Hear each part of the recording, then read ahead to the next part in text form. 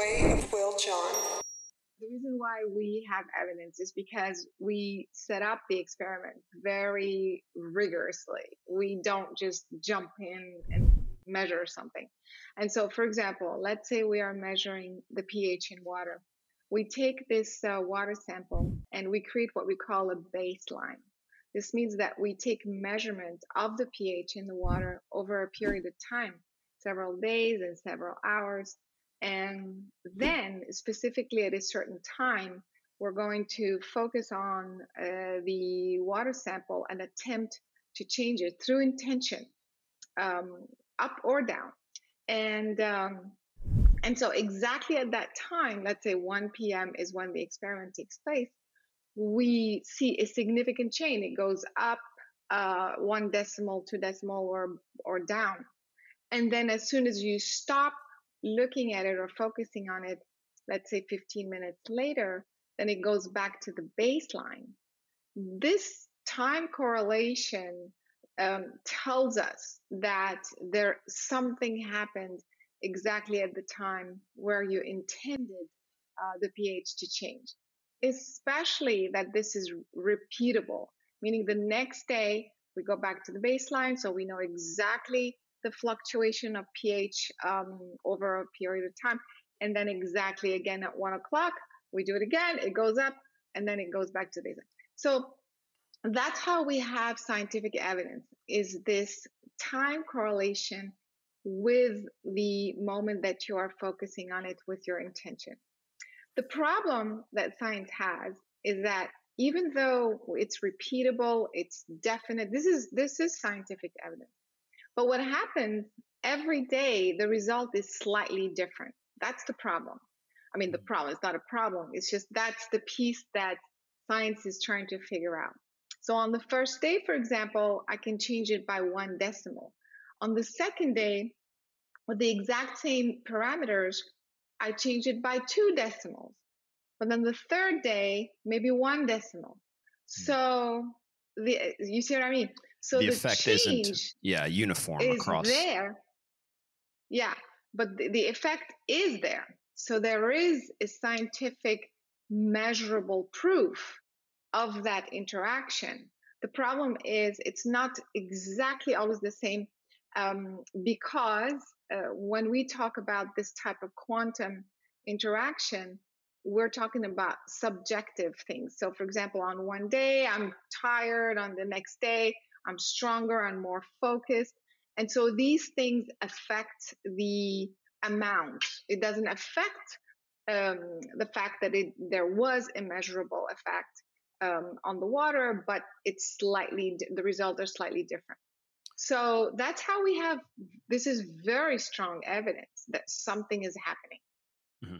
I see. So essentially, to make it in essence, there are a number of studies, I would imagine, not just on water, but perhaps similar to maybe the random number generator. That's one that Dean Radin was involved in, that are stating that our thoughts, our mind, essentially has a role to play within the physical reality without us using the conventional means of, say, touching something to move it or to change the pH. I don't know. You could add something else into it, etc. It's literally just with your mind. And the fact is, what you're saying is that we have enough scientific evidence now to state that maybe perhaps we don't understand how to move these things perfectly on 1 decimal or 2 decimal, but we have enough evidence to state that there is an effect, without a doubt, that our minds are influencing the material world through intention. Is that what you're basically getting at? 100%. Yes, that's exactly what I'm saying. And some people would say, well, maybe it's the heat or electromagnetic, interaction of the body but then what would you say when we do this long distance? We do the same experiments long distance. So electromagnetic field does not come into play. Heat doesn't come into play, doesn't affect anything, because heat also has an effect on pH. So, but then I can't affect the heat when the object is several hundred miles away from me, and yet it happens. Right. How do you explain that? So Okay. that's why there's very strong evidence of that interaction. The trick is, why aren't we always having the exact same result? I don't have a problem with that question, because I think it has to do with, it's my mind, it's your mind. I am a living conscious being, and every single day, every single moment, I'm slightly different. I'm affected by the environment. I'm affected by all Right. kinds of things. We're talking about thoughts. So thoughts are constantly changing. There's emotions, there's all kinds of stuff um, that need to be part of the equation. And so the mainstream science would say, oh, it has to be the exact same thing. Every time you throw a ball, gravity does that, or it has to be exactly 2 + 2 = 4 every single time. But when you're talking about the quantum world and quantum, um, science, it's not the same. Sure. So then they reject the fact that there was anything that happened, and I totally don't agree. And of course, a lot of scientists who do run these experiments are 100% convinced that there is very strong scientific evidence of that interaction. Mhm. I mean, I think it's quite clear that one of the biggest scientific questions of our time is one that is the materialist viewpoint clashing with the idea of, is consciousness a product of the brain, or is consciousness somewhere outside and the brain is simply an antenna that is tapping into something that's there, in the same sense that a radio is simply, it's not producing the music or the radio waves, it's simply tuning into what is there. A brain does that, and that's the one of the beliefs that is obviously pervaded for some time out of the ancient world, and one that maybe we're discovering. And then of course mainstream science would say not yet. But I want to shift into something that's in the trailer for the movie, which I have not run across, or at least I'd possibly maybe run across one story. There's some scenes of people with blindfolds on, possibly reading Mm-hmm. or understanding what's outside of the blindfold. Could you explain what is going on there, and how I can learn how to do this? And is that also the thing? I know this is, I'm learning two questions, but are you saying I could just blindfold myself and then just walk as if I can see? Or is that another level of the game to say? Well, there's a little bit of training that needs to take place, but this is 100% true. When I first saw it, I was very skeptical, because there's a lot of stuff on YouTube, a lot of people who can fake things, who can, mimic things. Magicians can do tricks like that. And so I was very skeptical, and because I'm making a movie that's, based on science, I wanted to make sure that this wasn't a trick, that this was real, because that would be the ultimate validation that, we can literally reprogram our brains. And so the first group that I discovered was in the UK, the kids in the UK. I was there myself. I saw them. There is nothing that is fake. People would say, oh, but they've memorized the book. Well, sometimes I would write something on a piece of paper, so they had Okay. no idea what I was going to write, and then they would be able to read it. Also, they're able to maneuver through space. They're playing ball, they're riding bikes, they are playing ping pong. I mean, on How is skateboard, you this? saw that in the movie. Sorry to cut you off in there, but I just want to establish what we're looking at, because I mean, we're talking about people who are truly blindfolded. How do we know? I guess I'm playing devil's advocate. Like, how do I know that you have something? Did you do it yourself? Did you put on something that they used, or how are we to know that they're actually not able to see, Yeah, and that they're that's training anything? exactly that's exactly what I did. That's exactly what I did. I put the blindfolds on myself. It is total darkness. And in fact, I trained people. I did it myself, and we trained people to do it. And so it's 100% real. And also one of the groups, because we found those groups in Russia, Romania, Utah, like a little bit everywhere. The methodology is different, but the result is the same. So the Russian group, for example, they went to scientists because they wanted to study it scientifically. They got together with two scientists from Italy, a University of Bari, one physicist and I think one neuroscientist. And so what they've done is they put inside the mask a probe that measures the light photon inside the mask. And then it was measuring zero, meaning there's absolutely no light inside the mask. This was scientifically measured. And so if there's no light, technically your brain, you can't see, because the human vision system is based on light. Light is reflected on object and we can see it. There's no light, then you're not supposed to see. And so the scientists measured the amount of light. It was zero, and then the person was able to read and see everything. So that's how we know this was real. I mean, that's how, anyway, that was one scientific thing that we put in the movie to show people. But I also, like I said, I saw them myself. I've encountered them myself. Nobody's cheating. I mean, the people that I saw, I can't speak for the stuff on YouTube. I have no idea. There's I don't know what's out there. But I can speak for the groups that I have investigated myself, the methodology that I have done myself, that I have taught myself, and I'm telling you, it's mind blowing. Do we know especially how? The kids? Do we know how? Yeah. So we're yeah. So but what happens is it's very this is a type of training that you have to keep up. It's almost like you can get yourself to see it, but then if you stop doing it, you kind of start losing it again. That's a little bit of the problem. Although the kids learn it very quickly. It's insane. We taught people online, like not even in person. Normally you have to do it in person. And after, I think even the first session, they were able to see the colors. Most kids after the second class online, they're able to read. And then by the fourth session, like they can just function. Now, adults is a different story. It takes much longer, and not everybody ends up, like able to read. But most people, although they were able to identify colors after, I think, the first or second session, which is pretty mind blowing. So, and that's because adults, obviously they're processing the information differently. They're questioning, how is this possible? Did I just make this up? Is my mask on? Is it leaking light? Did I change?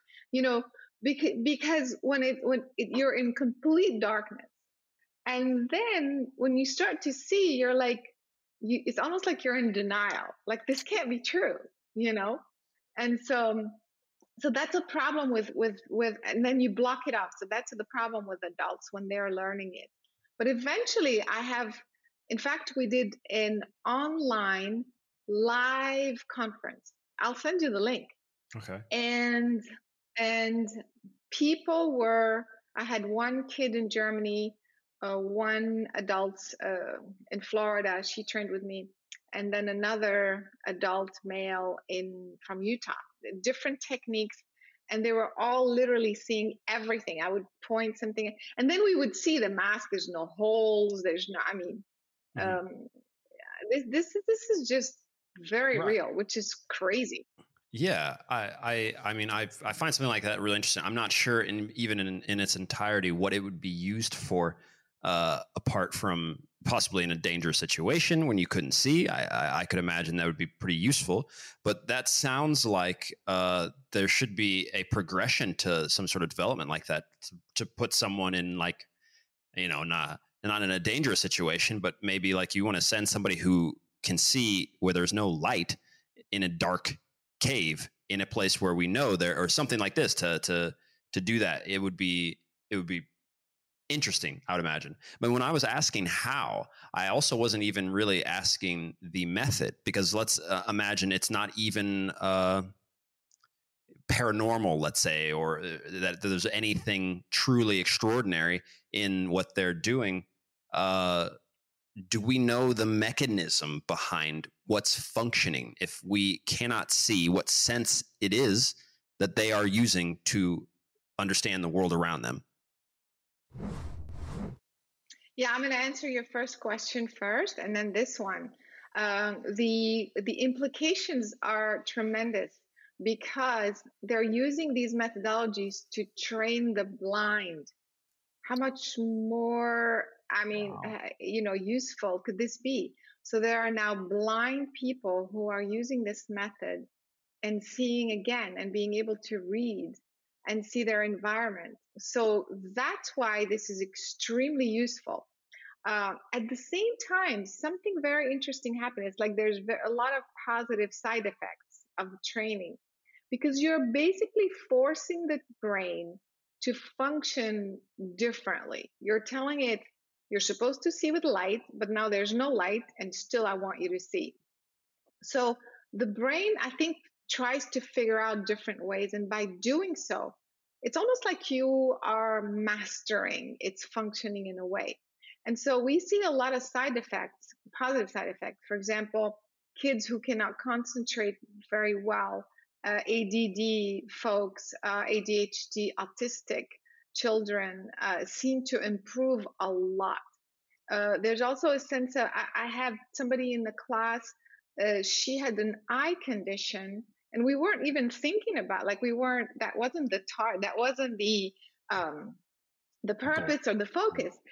Yeah. And then all of a sudden she said she used to have this thing in her eye.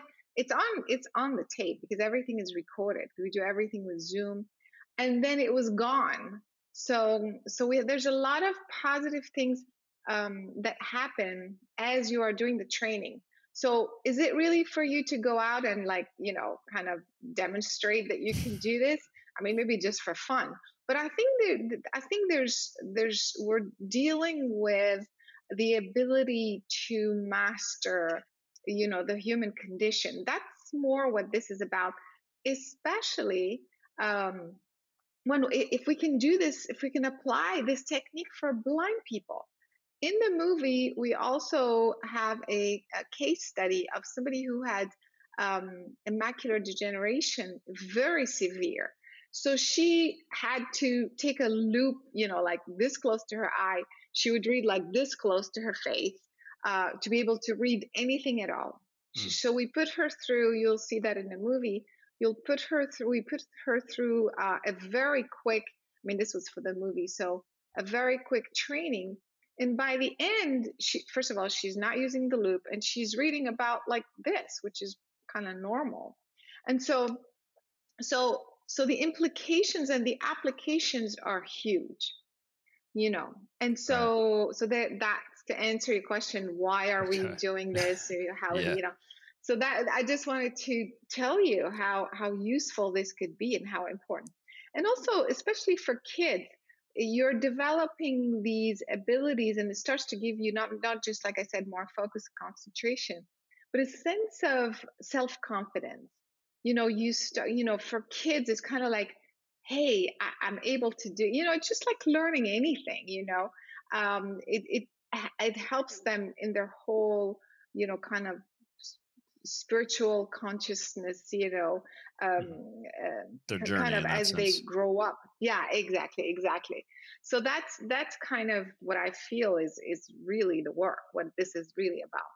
Right. And of course, from the mechanism point of view, that is what's fascinating, because all the scientists who are interested in this, including Dean Radin, by the way, Tom Campbell, who did the training himself, the reason why I started looking into this phenomenon, because this is the ultimate validation that consciousness is fundamental, that consciousness is working outside the brain. It's not the brain, because the brain is, now you're telling the brain, don't function the way you're supposed to function. But your consciousness, meaning your intention, is overriding what the brain's supposed to do. The consciousness is telling it, I want you to see whether there's light or not. And then you're able to see. This tells us that consciousness is fundamental and not the other way around. you see. That's And so, huge. Yeah. and go, that's beyond huge. That's why I wanted to bring that phenomenon in the movie. But in terms of mechanisms, that's what we're working on right now. So the Dean Radins and those guys, we're trying to set up experiment to figure out, is there a specific part of the brain that, even though, because the methodologies are very different, you see, the Utah folks' methodology is based on vibration. Other people's is based. I mean, it's very. Some people they say it's the midbrain. Other people say it's the third eye. So, what is all this? Like, how, which is it? And so, from a scientific point of view, we are now investigating the how, the mechanism. So, in order to do this, we have to kind of have all kinds of equipment and devices and to see inside the brain, which is very, very, very, very costly, because I mean you can do all these electrodes, but that doesn't go deeper. I mean, there are some methodologies where you can see more into the brain as you are doing this work, to kind of get a sense of what part of the brain is doing what. So that is kind of what we're studying right now.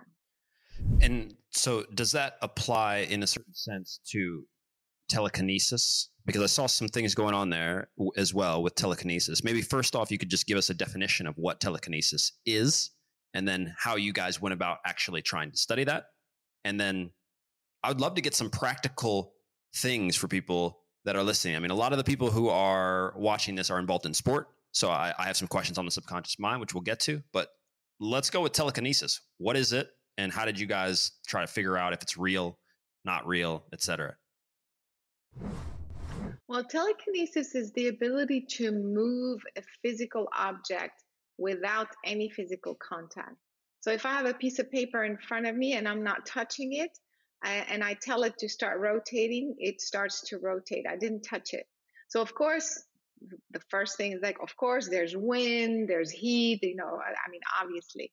So what we do in order to measure it scientifically, in the training we do it gradually. We start with nothing, and then we put a glass container over it, and then you know what I mean. So we do it gradually.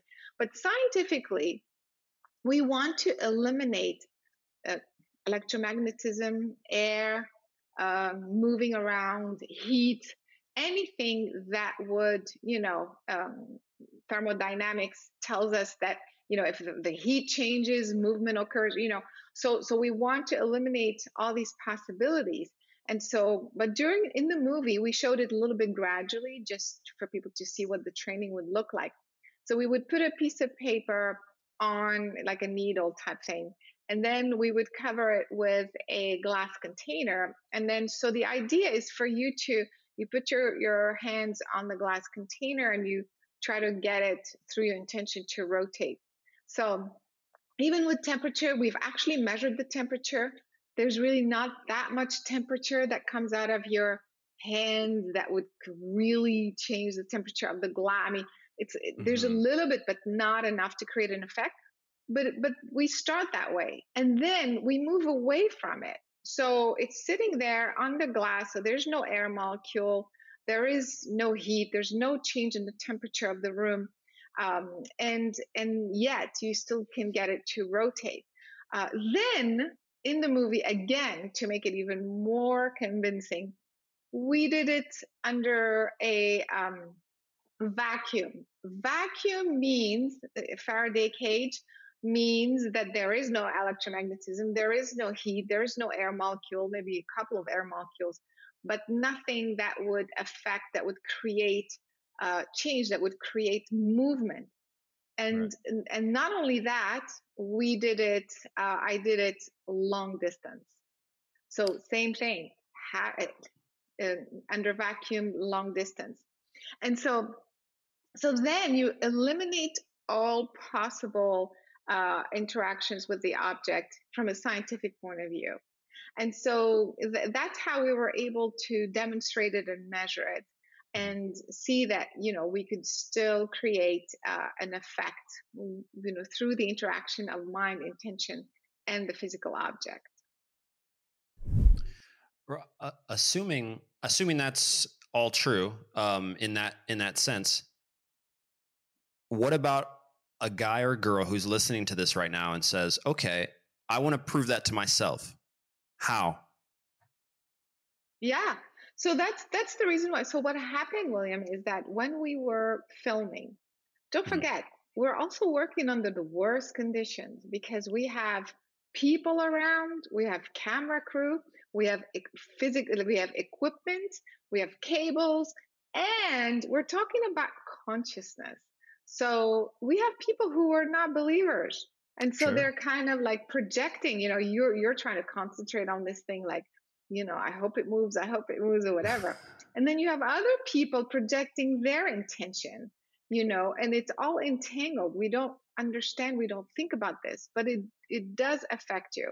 And so these guys are looking at it. Is she going to be able to do it? What if it doesn't work? We're rolling 6 cameras, Mm. all around. So even under those circumstances, we were able, I have to say that a few times I would ask the camera crew to roll and then to start focusing on something else. I'd be like, Sure. okay, guys, it's time for you to check your emails and, Yeah. text your friends, because I wanted their, focus to be Attention, somewhere kind else. of. Yeah. Yeah, a little bit. But anyway, so we were able to demonstrate it even under those worst circumstances. And so Sure.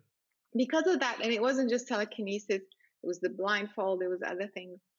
The crew would be like, oh my God, she just learned this. And because we would bring guests, Okay. I wasn't the only one demonstrating everything. We Mm. had guests who had never done anything like this before. We demonstrated remote viewing, telekinesis, and all sorts of stuff. We would bring a guest for the first time, train them, and then they would do it on camera. So the crew would be like, oh my God, how did she do it? Can I do it? That is the reaction that I I see. wanted. I wanted the average person, which is what you said. How do I learn? Mhm. I wanted the average person to just be curious and just be open to it and give it a try. And so that because of that, the reaction was always the same throughout the filming. So of course we have classes. I made one class. There's one class available on the website if people want to learn it. But we're Okay. always doing, Mm. conferences. We're doing all kinds of stuff. People can go to superhumanfilm.com and look at classes, and they'll see the one on telekinesis, remote viewing. I did it exactly for that purpose because people I got see. so curious and intrigued. Yeah. Okay. Okay. Well, then, yeah, that's interesting. I've never experienced anything of the telekinetic nature, or obviously, I can't read in the dark, which I would be awesome though. Now that I think about the practical nature of just sitting in bed, not having to deal with a nightlight at all ever again. But you said something pretty interesting in the movie, which was that what is required is a shift in perception, and that has a very important practical application as well, because for a lot of people who want to change their lives, you cannot do that unless you have a shift in the way you see the world. From a metaphysical standpoint, I think what the film is probably trying to get at is that you have an even greater power by changing your belief and your perception of yourself and the world around you than you would really, ever know. So, in an attempt to kind of understand, for someone who's looking for a mentality sort of uh, boost, let's say, or a way to, to have a better life in a certain sense, what did you guys find out about what the subconscious mind does for the conscious mind? And maybe you just kind of want to explain how someone can get from changing their beliefs to, you know, using the subconscious mind in a way that it'll actually benefit them, or how that works in general, based on what you guys have found. So you have to realize that you are multidimensional. In other words, you are conscious, but you're also you have your subconscious mind and your superconscious mind. Actually, it's not just the subconscious, but let's just talk about those two things for now. Okay. And so as you are thinking, so let's say I am trying to move this physical object with my mind. My subconscious mind is also working, it's also talking, it's also projecting its intention. We're not aware, obviously, it's subconscious, it's unconscious. So it means you're not conscious of what it's saying. But as you are saying, I want to move this physical object, your subconscious mind is saying, no way, how am I supposed to do that? That's against the physical laws, the Newtonian physical laws. And so you are sending out two conflicting signals to the object you're trying to work with. One is saying move, the other one is saying this will never happen. Move, never happen. Move, nothing happens. And we do this all the time in everything. I want to create a new career. I want to attract a relationship. I want the conscious mind is saying, I want, I want more money. I want to win this game. Mm-hmm. And the subconscious mind at the same time is talking, sending out conflicting information. And so depending on how powerful the conscious mind is, most of the time it will override the results. That's why you don't get anything. You don't do anything. So the trick is to identify what the subconscious mind is saying. If you don't know what it's saying, you can just specifically say, if let's say, again, this is just one example, but you can apply it to anything. Like I said, a job, a career, anything. You can focus on your intention. You have to articulate your intention very clearly. I want to win this game. I want my knee to stop hurting, or whatever, And as you are saying these things, you're going to feel, you're going to have some emotions. Something will come up. For example, the disbelief. So you can't ignore it. You address it. That's the subconscious. It's communicating with you through feelings. And so you focus on the subconscious mind. People say, just say affirmations like my knee doesn't hurt, or like I'm going to, like just positive affirmation. No, because a positive affirmation alone don't work, because you did not take out the stuff that is going against your affirmation. So that's the reason why you have to bring up and address what the subconscious mind is saying. So if you feel like disbelief, then you bring it up and then you say, I ask and intend to delete, to erase the belief that I can't do this or this will never happen from every cell in my brain, in my body, my conscious, my subconscious, my cellular memory. You breathe in, and as you exhale, you visualize stuff coming up, particles of energy. People don't realize that thoughts have a physical component. This is a whole different subject, but it's really particles of energy that are stored inside your cells. And so if you can just visualize that you are purging stuff, you don't have to know what, you don't have to, just imagine stuff is coming out of you. Okay? I guarantee, do that a few times, you will start to feel different. You will feel lighter. And also, you'll have other things will come up. So, for example, a previous failure. Last time you did this, you said, I'm going to win, and you didn't win. So some sort of lack of self-confidence comes up for you. Address it. Bring it up. Okay? I ask and intend to release from my conscious, my lack of self-confidence because of previous experiences. You breathe it out. Once you do that, you will feel, like I said, not only lighter, but you have to keep doing this until you get to a place of being neutral. It's almost like it's a feeling of you almost, I don't want to say the word don't care, but it's that sort of detached feeling where you're almost like at peace with where you are, who you are, whether you win, you didn't win, and you have that sense of now you can manifest because you took out the charge. You see what I mean? You took out all these charges and you're in a place of knowing that whatever you say is going to happen. And if it doesn't happen, like, I don't know how to describe it. It's a feeling. It's a sort of a feeling. Sure. And so that is very practical. And that is the change of perception that is required, is the belief that you can do this, that this is possible.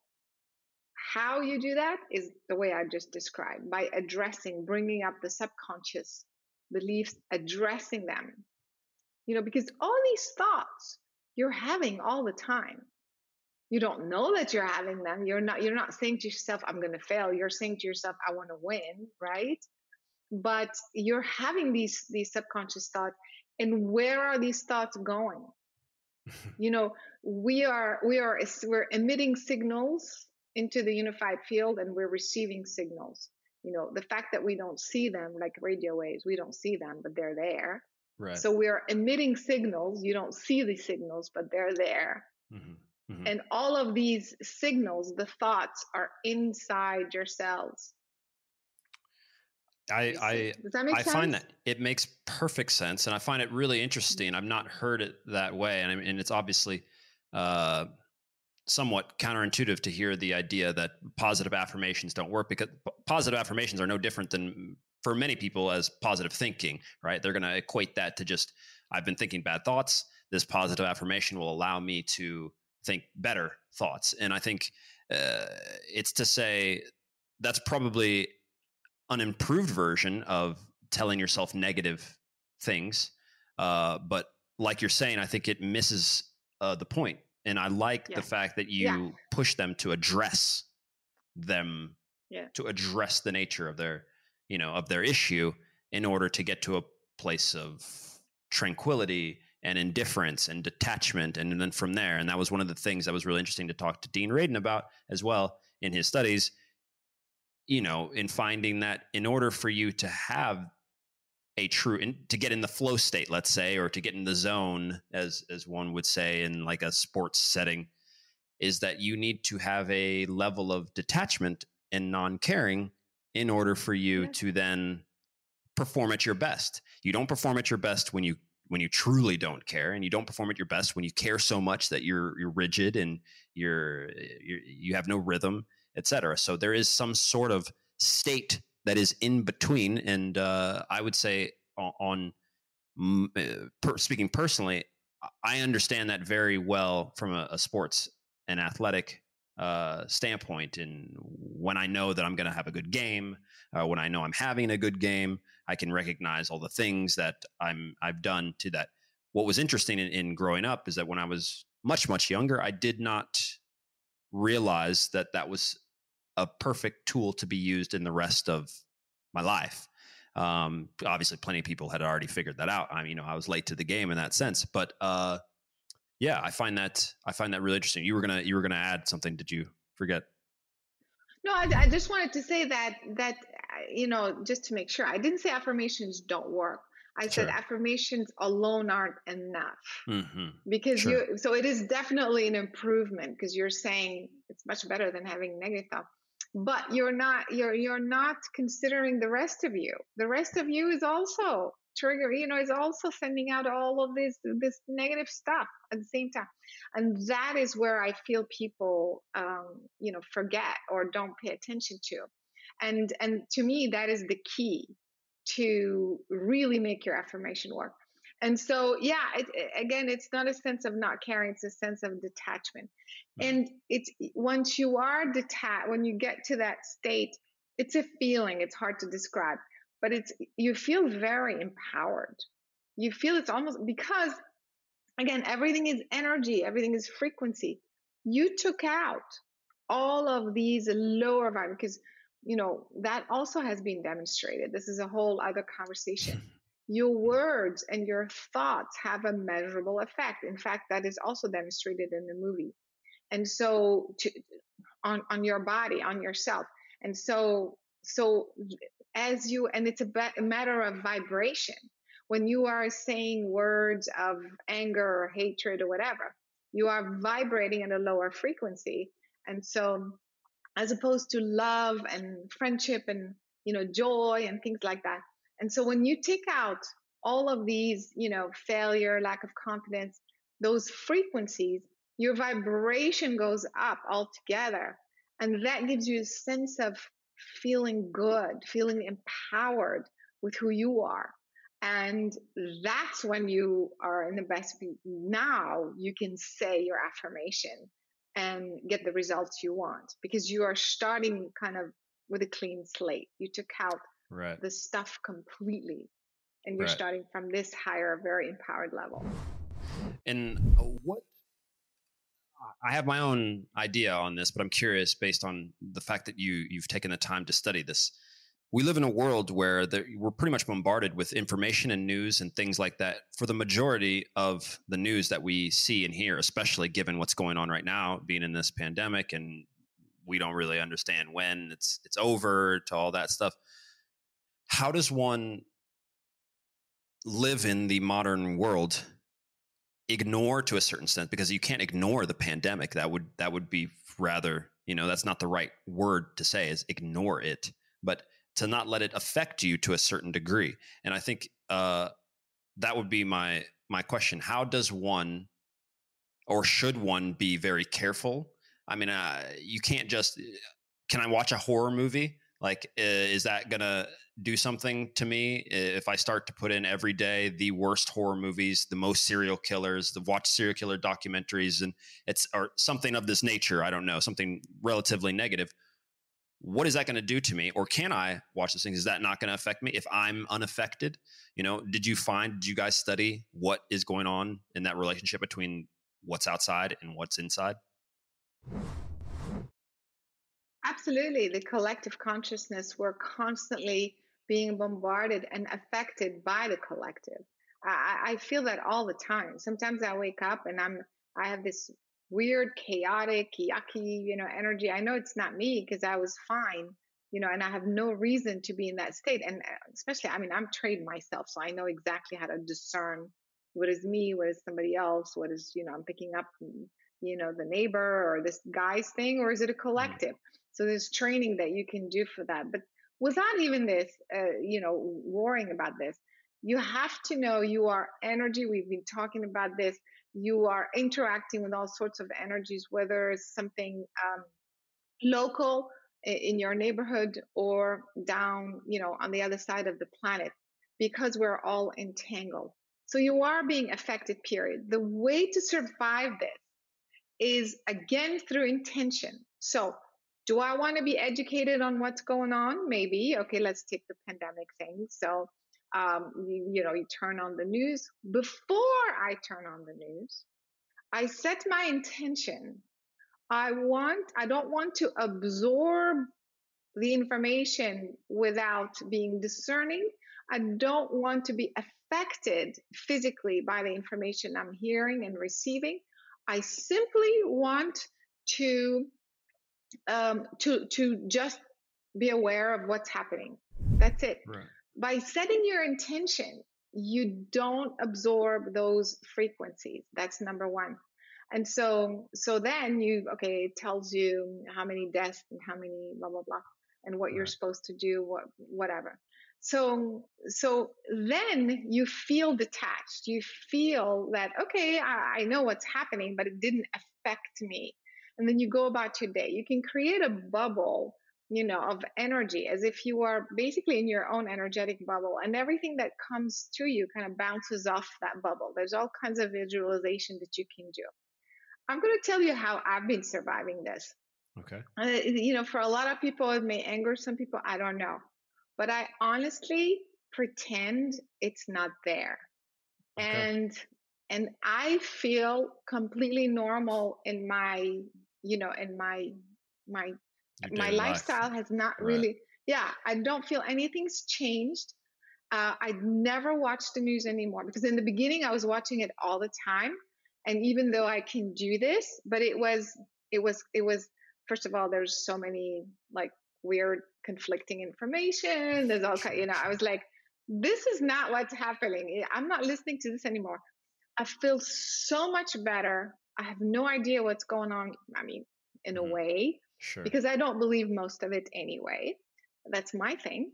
I'm not saying people aren't getting sick, and I'm not saying, it's not a real thing. All I'm saying is, for me, I pretend it doesn't exist. If I have to go somewhere, it's required for me to wear a mask. I'll wear a mask, and before it used to bother me a lot. Right. And then when I don't have, most of the time, I don't even wear a mask. And I feel that, I feel normal. I feel safe. I feel comfortable. And I feel I still have a normal life. Right. So that's how I'm dealing with it. And so, of course, now if people, they're going to start forcing us to do vaccines, and some of my friends are like, well, are you going to take the vaccine? Or what if like you can't go somewhere? So again, first of all, this is my personal opinion. I'm not saying what people should do. They can decide for themselves. But I personally feel that for me, I don't want to be interfered with. I don't want. So if I have to take a trip and I'm forced to take a vaccine, then I'll find a way around it. And to me, it's like, that's not the creation I want to take part in. And so maybe it's not meant to be that I take that trip right now. You see what I mean? I'll try to navigate around what the world wants me to do. If it hasn't affected me in that way in my lifestyle because of that attitude. Right. Now, some people have it differently. Some people lost their jobs. Some people, all of a sudden are living with their whole family. So I get it. I know it's different for different people, but I feel like you can still have that level of normalcy and create what you want even in this crazy time. Does that make sense? Was that it makes helpful? It makes perfect sense. I think in an even more stricter and more direct sense, you're taking back some of the personal responsibility and some of the power to you. And I feel that is probably the way the world feels right now, is that we've had almost everything just stripped from under us. And it's just a sense of you're just kind of flowing in the wind, where the government wakes up one day and just kind of tells you, all right, this is what's going on. You can't work. You got to do this. You got to do that. And so we feel like we're getting thrown around. And so it does, you feel very helpless, very powerless. And so I think taking that sort of mentality towards things is also very practical, because it allows for you to have some control over your day, over your time, over what's going on. And I once again, I definitely agree with not watching the news. Not only is there conflicting information, it's going to be very hard for you to grab a hold of what's going on with COVID on a day-to-day basis. Not by the time you've finished one program, there's a new thing going to be happening if you just refresh the page. So in that sense, it makes perfect sense to kind of avoid in a certain way. I want to ask this one last question before we talk about all the stuff that you have going on further, and where everybody can check out more of what we've talked about. But I'm curious, did you have any studies on time relative to what's going on? Maybe not time travel in that sense, or maybe, I don't know what your beliefs are on whether or not consciousness can move up and down. And obviously theory of relativity is going to put us in a different whole conversation. But did you guys do any studies on our relationship to time and consciousness, et cetera? Just out of curiosity. I have not studied it with any scientists per se, but I have my own theory about how time-space works, actually. I describe it in the books and in some of my classes, and it has to do with the grid pattern. It's the patterning of space itself.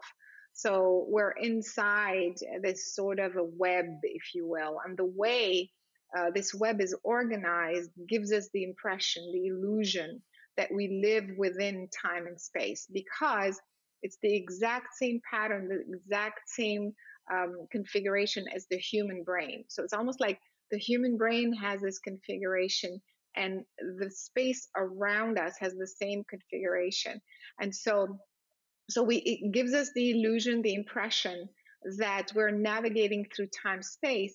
But then there are certain points within that space where you go outside of the time space continuum. I'm giving you like a Sure, sure. super condensed, super Yeah, fast I kind of got you. explanation, of my theory. But basically, these are we call them hotspots or hub points, nodes within those patterns that are inside your brain and outside, that gives you the illusion that you are in a timeless space, or that you can travel through time space, that you can see a past life, you can have a past life experience, or see the future, or see a UFO appear and disappear.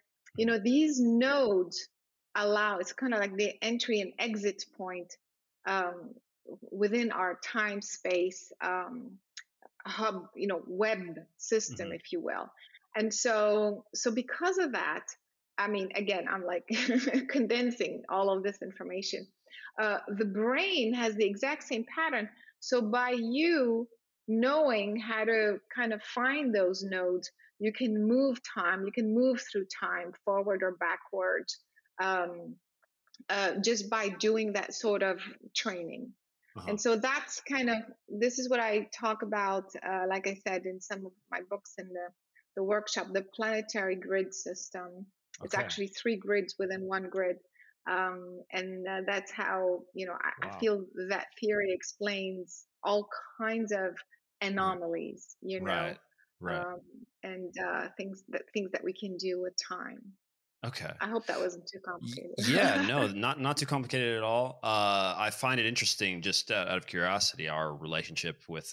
I'm reading an interesting book by a physicist, and his as he unravels kind of the mysteries of time, he is quite staunch in the material paradigm, but starts to notice that it's weird when he starts to examine how is it possible then for us to have subjective time. How is it possible for us to go to we could go to the beach, and some people can swim in the ocean. For them it's the greatest thing ever, and it lasts 2 seconds. Somebody else who's under stress, they think they're going to get bit by a shark, and it just 2 minutes seems like 10 years. And so Yeah. those sort of questions, and trying to delve into how our consciousness does that stuff is really interesting. So I find it fascinating. But why don't you let everybody know? I don't know what you're up to and working on now, but if you would let everybody know where they can find more about you and all of this stuff and the film, we can link out to it. Yeah. So the film is available on Amazon Prime, but also people can go to superhumanfilm.com and see other platforms, and, like we said, some training, some classes. But I also have a lot of free stuff on my YouTube channel. People can go to Awesome. carolinecory.com and see all kinds of classes and things, but also a lot of free things on that website and on my YouTube channel. And so that's kind of the best way to look more into this work. But I really, really, really recommend for people to see that movie. I mean, it's not all, it's entertaining too, but it's so I feel it's timely, because of what's happening, because our power is being taken away. It's kind of a reminder that the mind affecting your physical body, your physical reality, is not a crazy weird thing out there. This is real, and that's what we're showing in the movie. So it kind of helps you bring back that power, empowers you to take charge of your life. That's why I feel this movie is very timely, and I hope everybody will be watching it. For sure. For sure. So guys and girls, of course, please go check it out. All the link is down below in the description. If you're watching this on YouTube, you can check it out right there. If you are listening to this on the podcast, as many of you are, the link to all this stuff is in the show notes. And I think we'll call it. Caroline, thanks for being here. This was awesome. Thanks so much for having me. Your questions Yeah. were awesome. Oh, good. I'm trying to get better, every episode. But all right, guys, we will see you later.